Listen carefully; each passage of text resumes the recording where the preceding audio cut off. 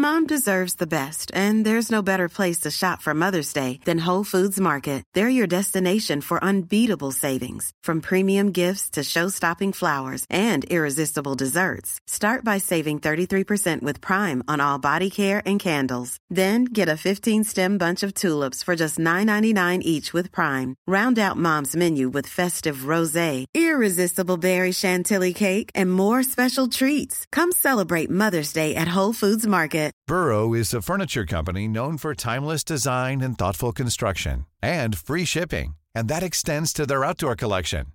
Their outdoor furniture is built to withstand the elements, featuring rust-proof stainless steel hardware, weather-ready teak, and quick-dry foam cushions.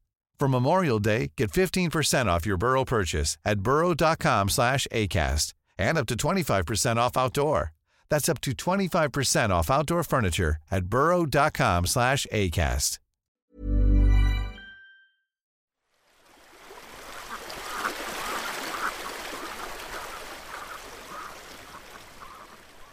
In Dromahair, County Leitrim, in the northwest of Ireland, the River Camogue runs through the small holding of Rosemary Kerrigan. You can hear the river. It's the river down there. You see just where that sign is? Just before it, there's a gate. I don't know if you can just see sort of a gate going through there. And where that tree is, sort of just past it, would have been a bridge, which the railway would have come across. And actually the stone cottage that you would have seen would have been a gatehouse there. And, on a nice day, it is really beautiful here. Rosemary settled here in 1979 with her husband Jack Kerrigan. Paralysed as a young man, Jack was one of the first wheelchair users to be visible in Irish society and a member of Ireland's first Paralympic team. Jack, used to push. Well, downhill he wouldn't have to push so much. He'd go down to the bridge down there, and then I'll show you this. From here you'll be able to see. You get a very good view of the river, and in the summertime the river is often very low. And Jack used to go down and go in that gap and sit and watch the bird life. And I remember him telling me how he sat there for half an hour one day watching a stoat gathering stuff up for a nest or something. He was absolutely fascinated. And again, it's a fairly stiff push up the hill to come up. A way of trying to keep fit. It was here, in Dromahair, looking through his kitchen window at the mountain known as Benbow, that Jack typed his memoirs. He had grown up in the nearby seaside town of Bundoran, but his story begins in Scotland, where he was working as a carpenter on a hydroelectric scheme.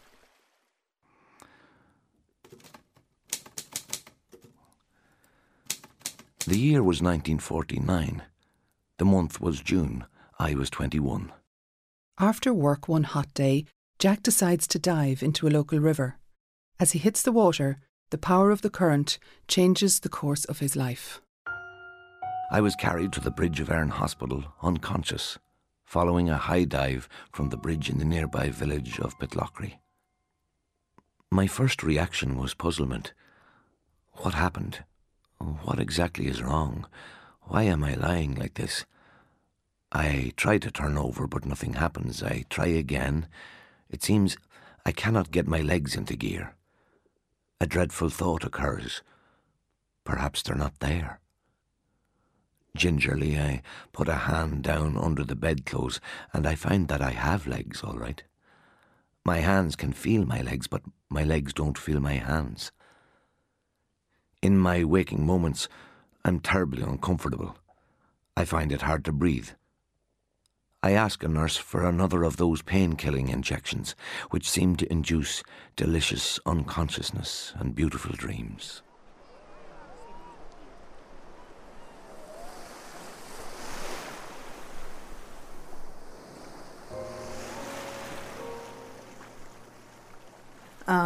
Now his parents were notified and his father came over, and his father was standing there and they kept on saying to him, well, he's going to die, he will die.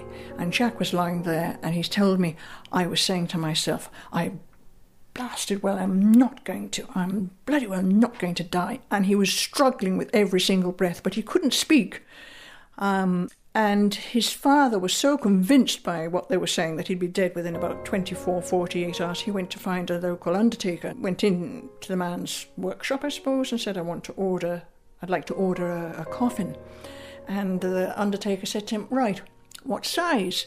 So he said, well, I think he's about 6 foot, 6'1" or 2, I'm really not sure. And the man looked at him and said, is this man dead yet? And the father said, no. And the undertaker looked at him and said, go away and only come back to me when he is dead. And that was the first bit of encouragement that man got. And he often used to talk about it later, that it was the undertaker who actually gave him hope. I don't know why they're all over here. Oh, the fire is lovely. Inside Rosemary's cottage, she's making tea for her son Jonathan and his children, Callum and Isabel, who have come to visit and look at Jack's old photo album. Oh, by the way, there's Benbow. Well, the sun, a little while ago, you wouldn't have been able to see it at all. And when we first came here, the trees were not nearly up as high as that, so it was far more impacting on us, you know. But if you'd been here a few hours ago, you wouldn't have seen it at all. So that's Benbow. Yes, my name is Paddy Kerrigan. I'm a brother of Jack. 2 years younger than Jack and 4 years younger than our sister. I'm now 85 and I live in a place called Old Adaminaby on Lake Yucumbene. I came to Australia in 1953 and have been here ever since. Now, my mother ran a boarding house when we were kids growing up. She used to keep about 30 or 40 people during the summer months. And Dad had a fairly good job with the railway. He was with the railway from he was 13 years of age. Now, Bundoran had a very big beach. All along the beach you had bathing boxes in those days. There were little boxes on wheels. Rogie Rock, where all the young lads used to dive from, that was over on the right-hand side of the beach as you look out to sea. Jack, he and I used to do a lot of diving from up the top of that, somersaults and swallows and jackknives and all the rest. Now, that's taking off from Rogie, okay? This is part of Rogie. Somebody has managed to take a photograph from underneath up at him and he's flying like a swallow. Then it's going down. Oh, there's that one again. Do you see it? Yeah. There's Rogie. And they're curling up to go into the water.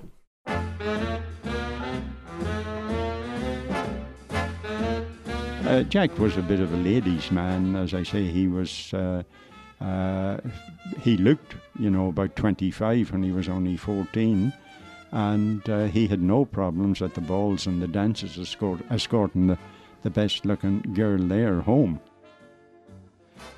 We had a problem in that you'd take some girl out and you told her you were an engineer or some rubbish like that, and then the next day you might be walking up the street. I was serving my apprenticeship, as Jack did too, as a carpenter and joiner, and you'd be walking up the street carrying a bag of cement on one shoulder and a lather on the other, and you'd see this girl that you'd been, blindsiding at the ball the night before, telling her you were all sorts of a professional person. You come up, so you'd pull your cap down over your eyes and put the bag of cement on her side and try and get past.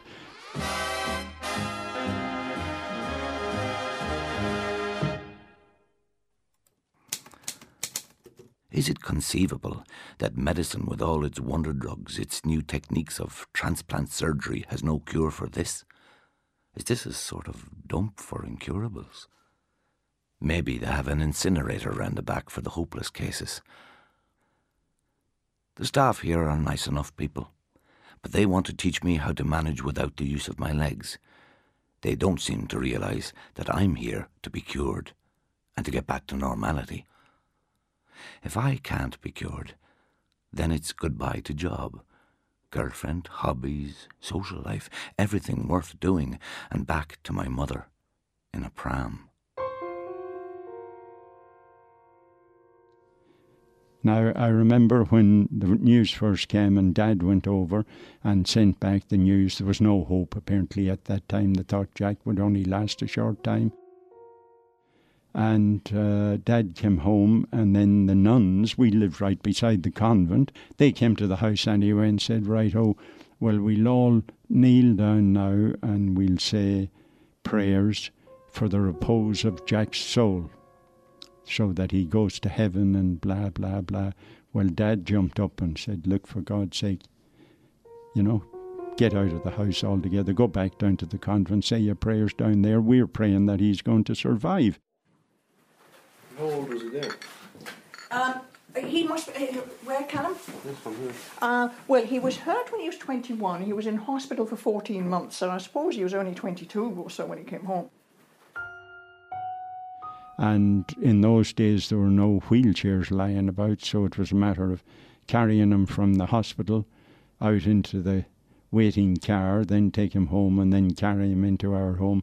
I had already set up a bed and hooks in the ceiling and all the rest, so my mother could get him in and out of bed. And first thing he said, when Mum and Dad go off to the church this evening, he said, you and I are going to do something. I said, fair enough. And he said, right. He said, I've been thinking, I don't think I'm paralysed. He said, I think, my legs move and, I can see them jumping at times. I think we should do something about this. He said, if you get a piece of steel out the back and some wires, and we'll hook me up to the 240-volt power. So I said, okay. So I went off and got the wires and plugged them into through the power point and hooked Jack up with a bar in his hand, holding on to that, and his feet on this piece of railway line with the other wire hooked onto that. So Jack gave me when I say go, switch her on. So I switched her on. Well, Jack jumped all over the place. His feet went over and back on this rail, and he was trembling, shaking with this 240-volt going through him. So every now and then he'd say, stop, I say, can you walk yet? No, he said, no bloody fear. Another go, he said, I'll give him. So we kept at this for quite a while anyway, but it didn't work. So he was quite convinced then, I think only then, that he was paralysed and that we couldn't fix it anyway. But some of the things you do, for to help somebody that's really, I suppose, at their wit's end.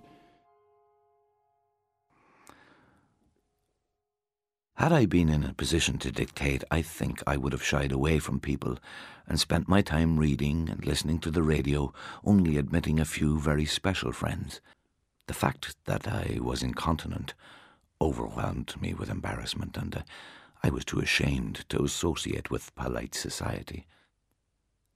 I was also a sitting duck for the religious zealots, which was heavy going for me. I often quarrelled with my family about their show him to everybody attitude, but they pressed on with my social rehabilitation. And in no time, my bedroom had become a gambling casino, with poker predominating and tea and buns about 10 o'clock every night. Yeah, well, I think it was possibly Christmas time, and I was working in Dublin at the time, and I bought a wheelchair for Jack.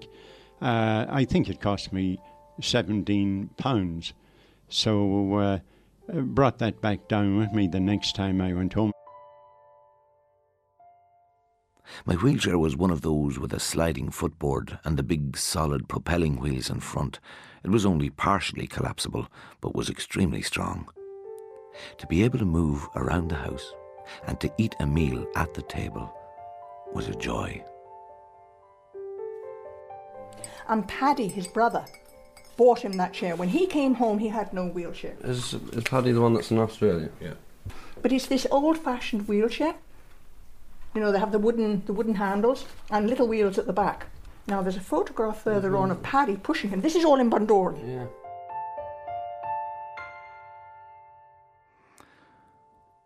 I come to terms with the varying public attitudes I encounter as I'm out and about in Bundoran. I learn not to be offended by people who are so embarrassed by my changed circumstances that they cross the road rather than speak to me. I learn to graciously accept the effusive condolences of those who wish to sympathise with me. I am grateful for the many friends who treat me exactly as before.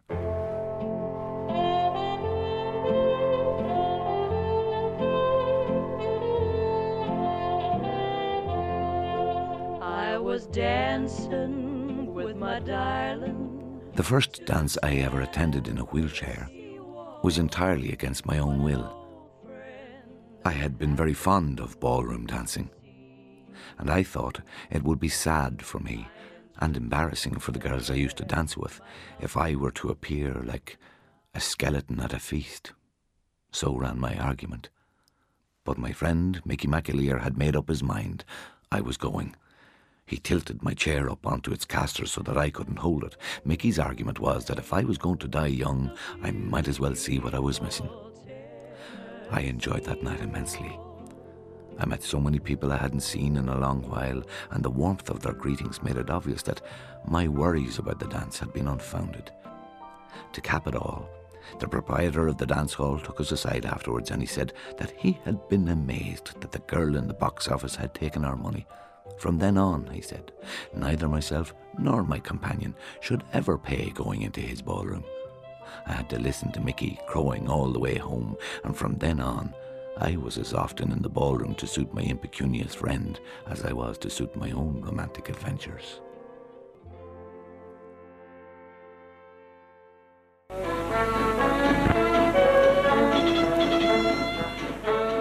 In September 1960, the Irish team prepared to leave for the first Paralympic Games in Rome. Jack Kerrigan and his two good friends, Leo Close and Oliver Murphy, were on the team.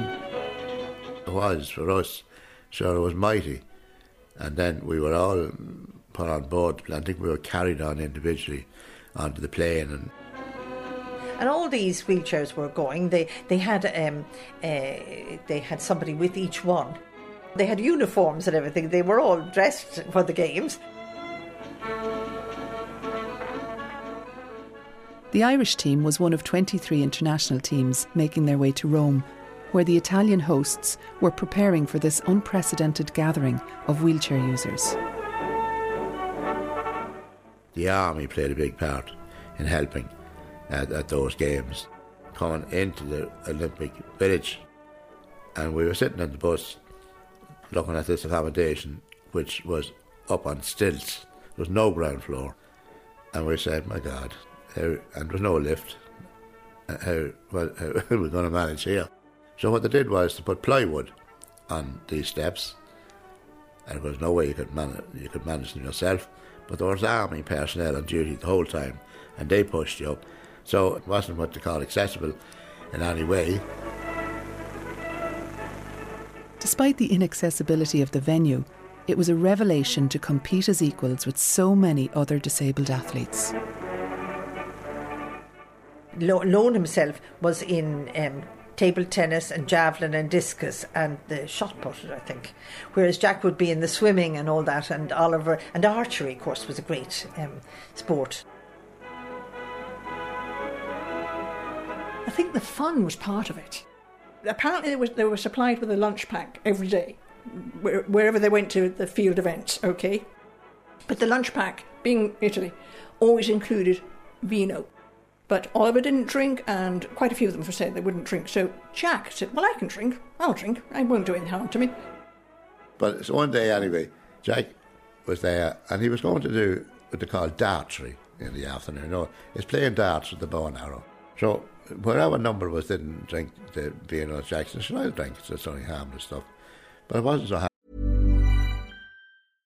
This is Paige, the co-host of Giggly Squad, and I want to tell you about a company that I've been loving, Olive & June. Olive & June gives you everything that you need for a salon-quality manicure in one box. And if you break it down, it really comes out to $2 a manicure, which is absolutely insane. It's also so easy to get salon-worthy nails at home with Olive & June. The difference between how your nails used to look when you did them yourself and now with the Mani system is a complete game changer. The best thing about Olive & June, too, is it's a quick dry. Dries in about 1 minute, lasts for 5 days, and full coverage in up to 1 to 2 coats. Visit oliveandjune.com/perfectmani20 for 20% off your first system. That's oliveandjune.com/perfectmani20 for 20% off your first system.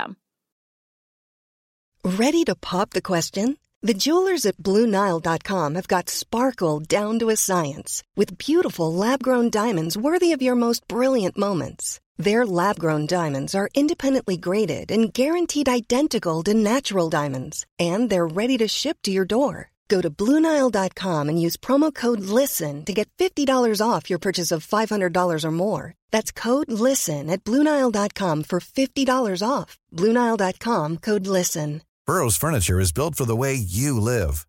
From ensuring easy assembly and disassembly to honoring highly requested new colors for their award-winning seating, they always have their customers in mind. Their modular seating is made out of durable materials to last and grow with you. And with Burrow, you always get fast, free shipping. Get up to 60% off during Burrow's Memorial Day sale at burrow.com/ACAST. That's burrow.com/ACAST. burrow.com/ACAST. So I can still see them there, and one of these fellas going round, Italians, with a little tray in front of them, and the little cups of black coffee, strong coffee. Don't know how many you drank, steady himself up.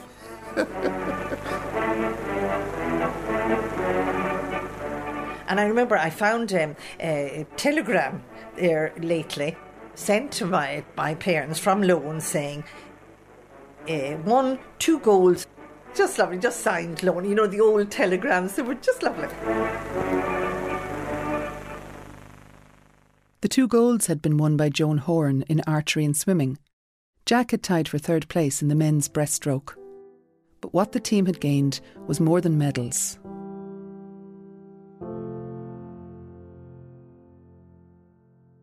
We were the centre of attraction. We were the centre. We were, absolutely. People in the wheelchairs, was about 500 there from the 5 continents. The first time this ever happened in the world ever before. And we were the centre, so we really were elevated. We were elevated. And I've always said, I've said this so often, that when I came back from Rome, I was way up here. And I never came down. It's a great feeling of achievement and confidence comes into, you know. What the hell, you're on a wheelchair, that doesn't really matter. Forget about the things you can't do. There's so many things you can do that you really can do.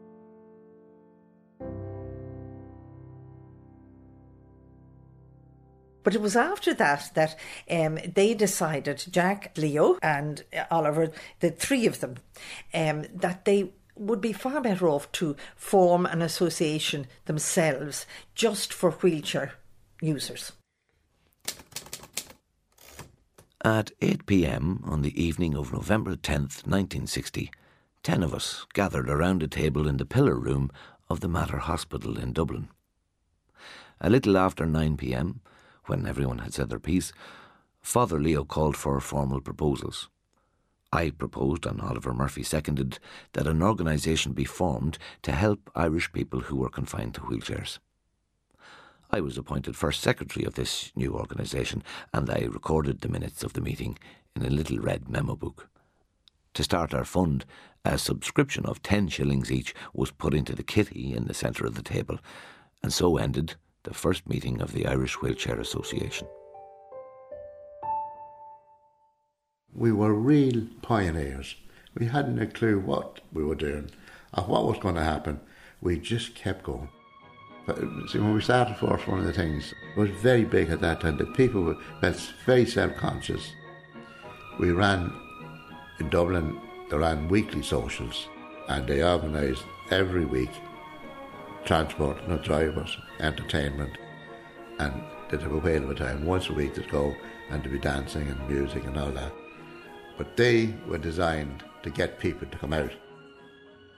While Jack was volunteering for the Irish Wheelchair Association, he became ill and was admitted to the newly formed National Rehabilitation Hospital in Dunleary. While recovering there, he met a young English occupational therapist called Rosemary Burgess. And there was this guy called Jimmy Garrigan.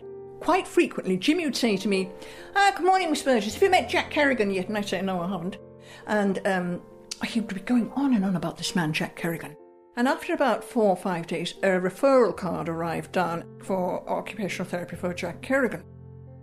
So I went up to the ward at the usual time and went over to him and said, "Good morning. I can't actually put it into words.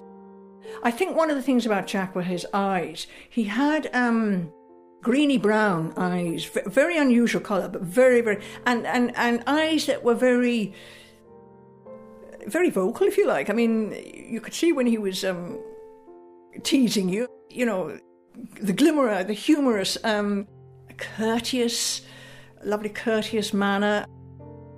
One of the things that Jack always did, he had time for everybody. He was just a very unique person.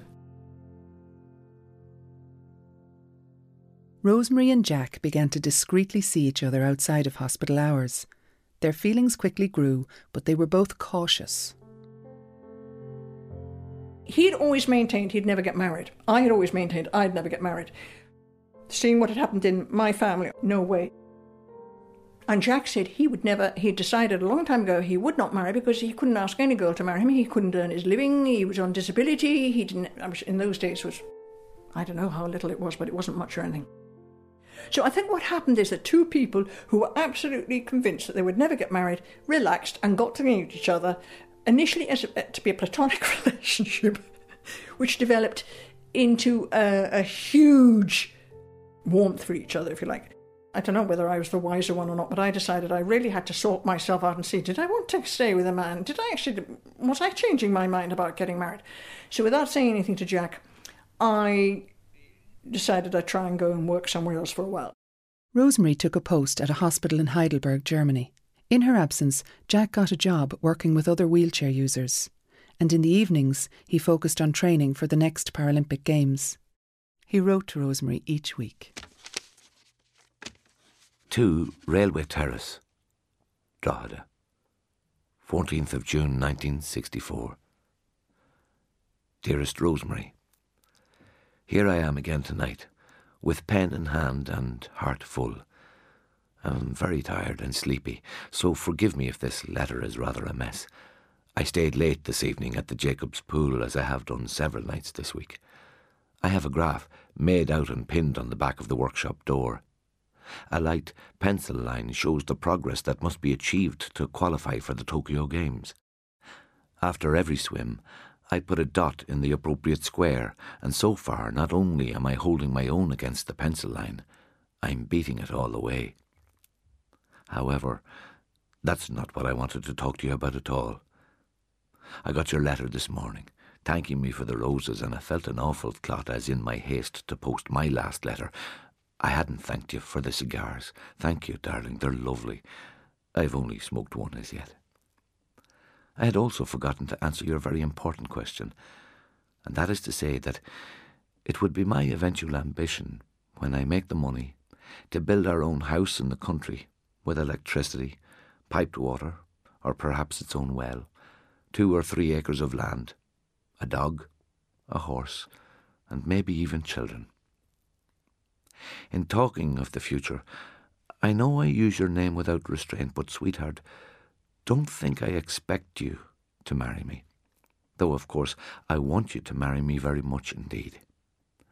And I may as well tell you the rest. Father Leo is leaving for his post in New Zealand on the 5th of October, and I hope he'll marry us before he leaves. I know it's crazy, but think about it for a week before you say anything. My eyes are closing, so I'll turn over and go to sleep thinking of you. I dreamed last night that you were coming down the steps out of the plane at Dublin Airport, and I was waiting and kissed you and hugged you lightly. Just a public preliminary. Maybe I'll do the same tonight. Good night, darling. Jack. Rosemary returned from Germany, and despite the disapproval of many in society, she accepted Jack's proposal. To describe Rosemary, well, I suppose Rosemary was one of the most competent people you could ever wish to meet, and Jack was so lucky to meet Rosemary, and that they formed a relationship that lasted for all those years. I had been told by long and happily married people that from the surmounting of the greatest problems together comes the greatest happiness. I believed this, and looked forward to our future not so much as a bed of roses, but as an uphill climb in which the view from each stage would make the effort of getting there well worthwhile. With Rosemary by his side, Jack began to achieve the hopes and dreams he had set out in his letter. He went on to represent Ireland at 2 further Paralympic Games, and he and Rosemary also became parents. In 1970 and 72 we adopted our 2 boys, Jonathan and Paul. Both of us became part-time employees, enabling us to rear our lads with the very minimum use of babysitters. Jack would have been a fantastic father. He'd helped look after his sister's young children. I can remember him playing with Jonathan. Jack would be in bed maybe, and I'd give him Jonathan to look after. I'd be out in the kitchen and I'd hear this little child chuckling away, and Jack would be lying there and he'd have him up here like this and bringing him down, and, you know. Jack was so strong he could push up his child up in the air, and the child would and bring him back down again and playing with him. In 1976, Jack, Rosemary and their 2 small boys travelled to Australia to visit Paddy. While there, Jack got news that his old friend Leo, who was now living in New Zealand, was unwell. Jack was visiting Australia. I think he had a brother in Australia, and he was over visiting his brother, and he decided he would like to come to see Lone. So it was a wonderful thrill for both of them. I wasn't there for the actual meeting, but it must have been a very warm meeting and very hard on both of them. There was Jack. He had, I suppose, Lone had got him out of the bed. Sorry, and Lone was there in the bed himself, and he was dying. So it was very hard. Now, Jack had to leave him before he died, and that was very hard too, you know, because they knew they would never see each other again, you know. Leo's death caused Jack to reflect on his own life, and soon after he and Rosemary returned to Dublin, Jack made a decision. And I can remember going home one day and him saying that he'd been to the bank and talked to the manager. And he said, yes, he says we could sell this house, and I forget what he suggested, and I said, sell the house? He said, yeah, I want to go back up to the northwest. And he really did want to go. And this was going to be a total change, and we were going to, you know, but anyways, I agreed.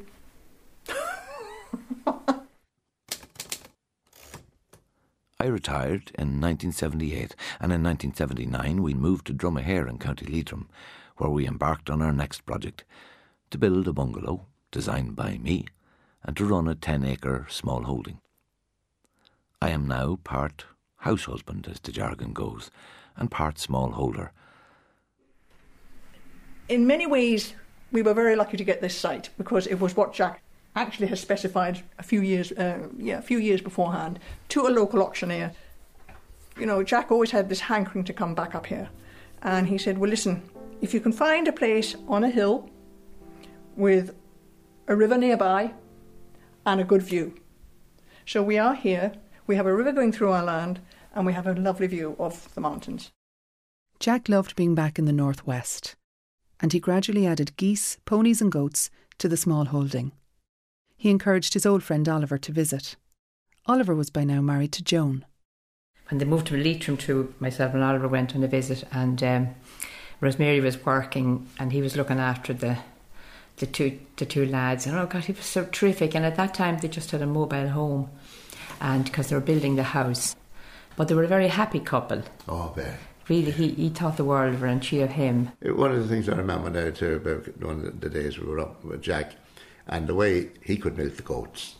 And what it was, he had the field, and he had a little hut that he could go into, and the goat could come in out of the field and come up on a platform in front of where Jack was sitting. He'd milk the goat, take the bucket out, and let the goat out the other side back into the field, and the next goat would come in, and Jack had milked the goat. That's true, and he made all that himself. Jack immersed himself in the rural way of life, becoming passionately involved in campaigns to protect his beloved Leitrim landscape. I can see the day, I don't know the date or anything, okay, but I can remember Jack was busy, I don't know what he was doing, perhaps washing up, and I must have been doing something here beside him, and we were just discussing, we started to talk about somebody must have died or something. And I think I was the first person to say, well, listen, if I die before you, I hope you meet somebody. And he said the same. Somehow that he said he didn't want to be buried. I said, what do you mean you don't want to be buried? He said, I don't want ever to be put in the ground. I can't bear the thought of the worms eating me. Which I think is actually very funny. I said, well, what do you want? And he said, no, I want to be cremated. So I said, right, and where do you want the ashes to go then? And he said, up on Benbow. And that's Benbow over there. Jack continued to work tirelessly for the Irish Wheelchair Association, and his door was always open to young people who were coming to terms with life in a wheelchair. He wrote his memoirs, thinking his story might give them hope. When I look back over the past 40 years, it's hard to say exactly when my rehabilitation ended and normal living took over. The most important achievements of my life have been ordinary things, like having a family, contributing to society, earning the respect of my fellow man. I would not have considered these things possible in my early days of hospitalisation, and nor did anyone else. Oh dear, let's do warm up on this. The tea things cleared away. Rosemary, Jonathan, Callum and Isabel prepared to drive up the mountains towards Benbow, to the place where Jack's ashes were scattered after his death in 1994, at the age of 65.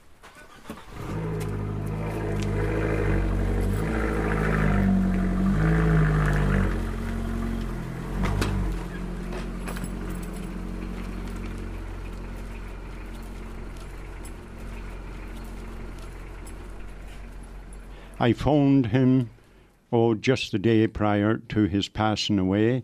He was in a lot of pain and had decided not to continue on dialysis. He said, I can't complain. I've loved and enjoyed a very full and happy life thanks to Rosemary, Jonathan, Paul, and a lot of very good supportive friends. There's a view of lakes outside Dromahare.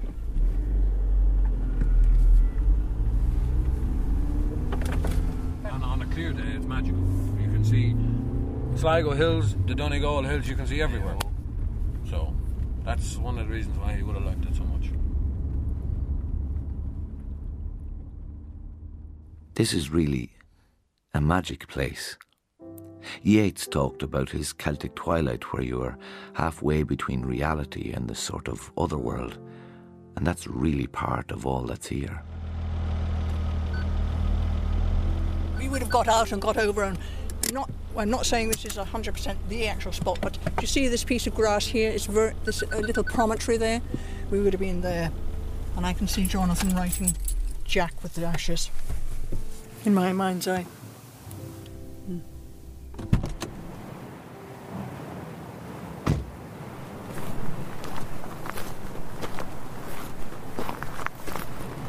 There's the wee town of Malahalapan down there, you see.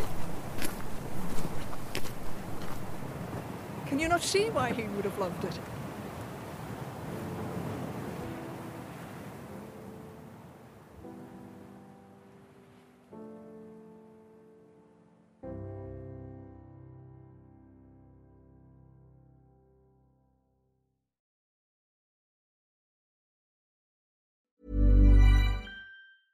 Flexibility is great. That's why there's yoga. Flexibility for your insurance coverage is great too. That's why there's United Healthcare Insurance Plans. Underwritten by Golden Rule Insurance Company, United Healthcare Insurance Plans offer flexible, budget-friendly coverage for medical, vision, dental, and more. One of these plans may be right for you if you're, say, between jobs, coming off your parents' plan, turning a side hustle into a full hustle, or even missed open enrollment. Want more flexibility? Find out more about United Healthcare Insurance Plans at uh1.com. Planning for your next trip?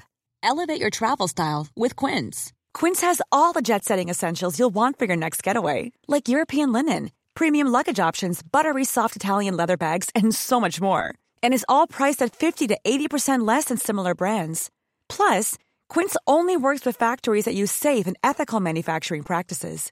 Pack your bags with high-quality essentials you'll be wearing for vacations to come with Quince. Go to quince.com/pack for free shipping and 365-day returns.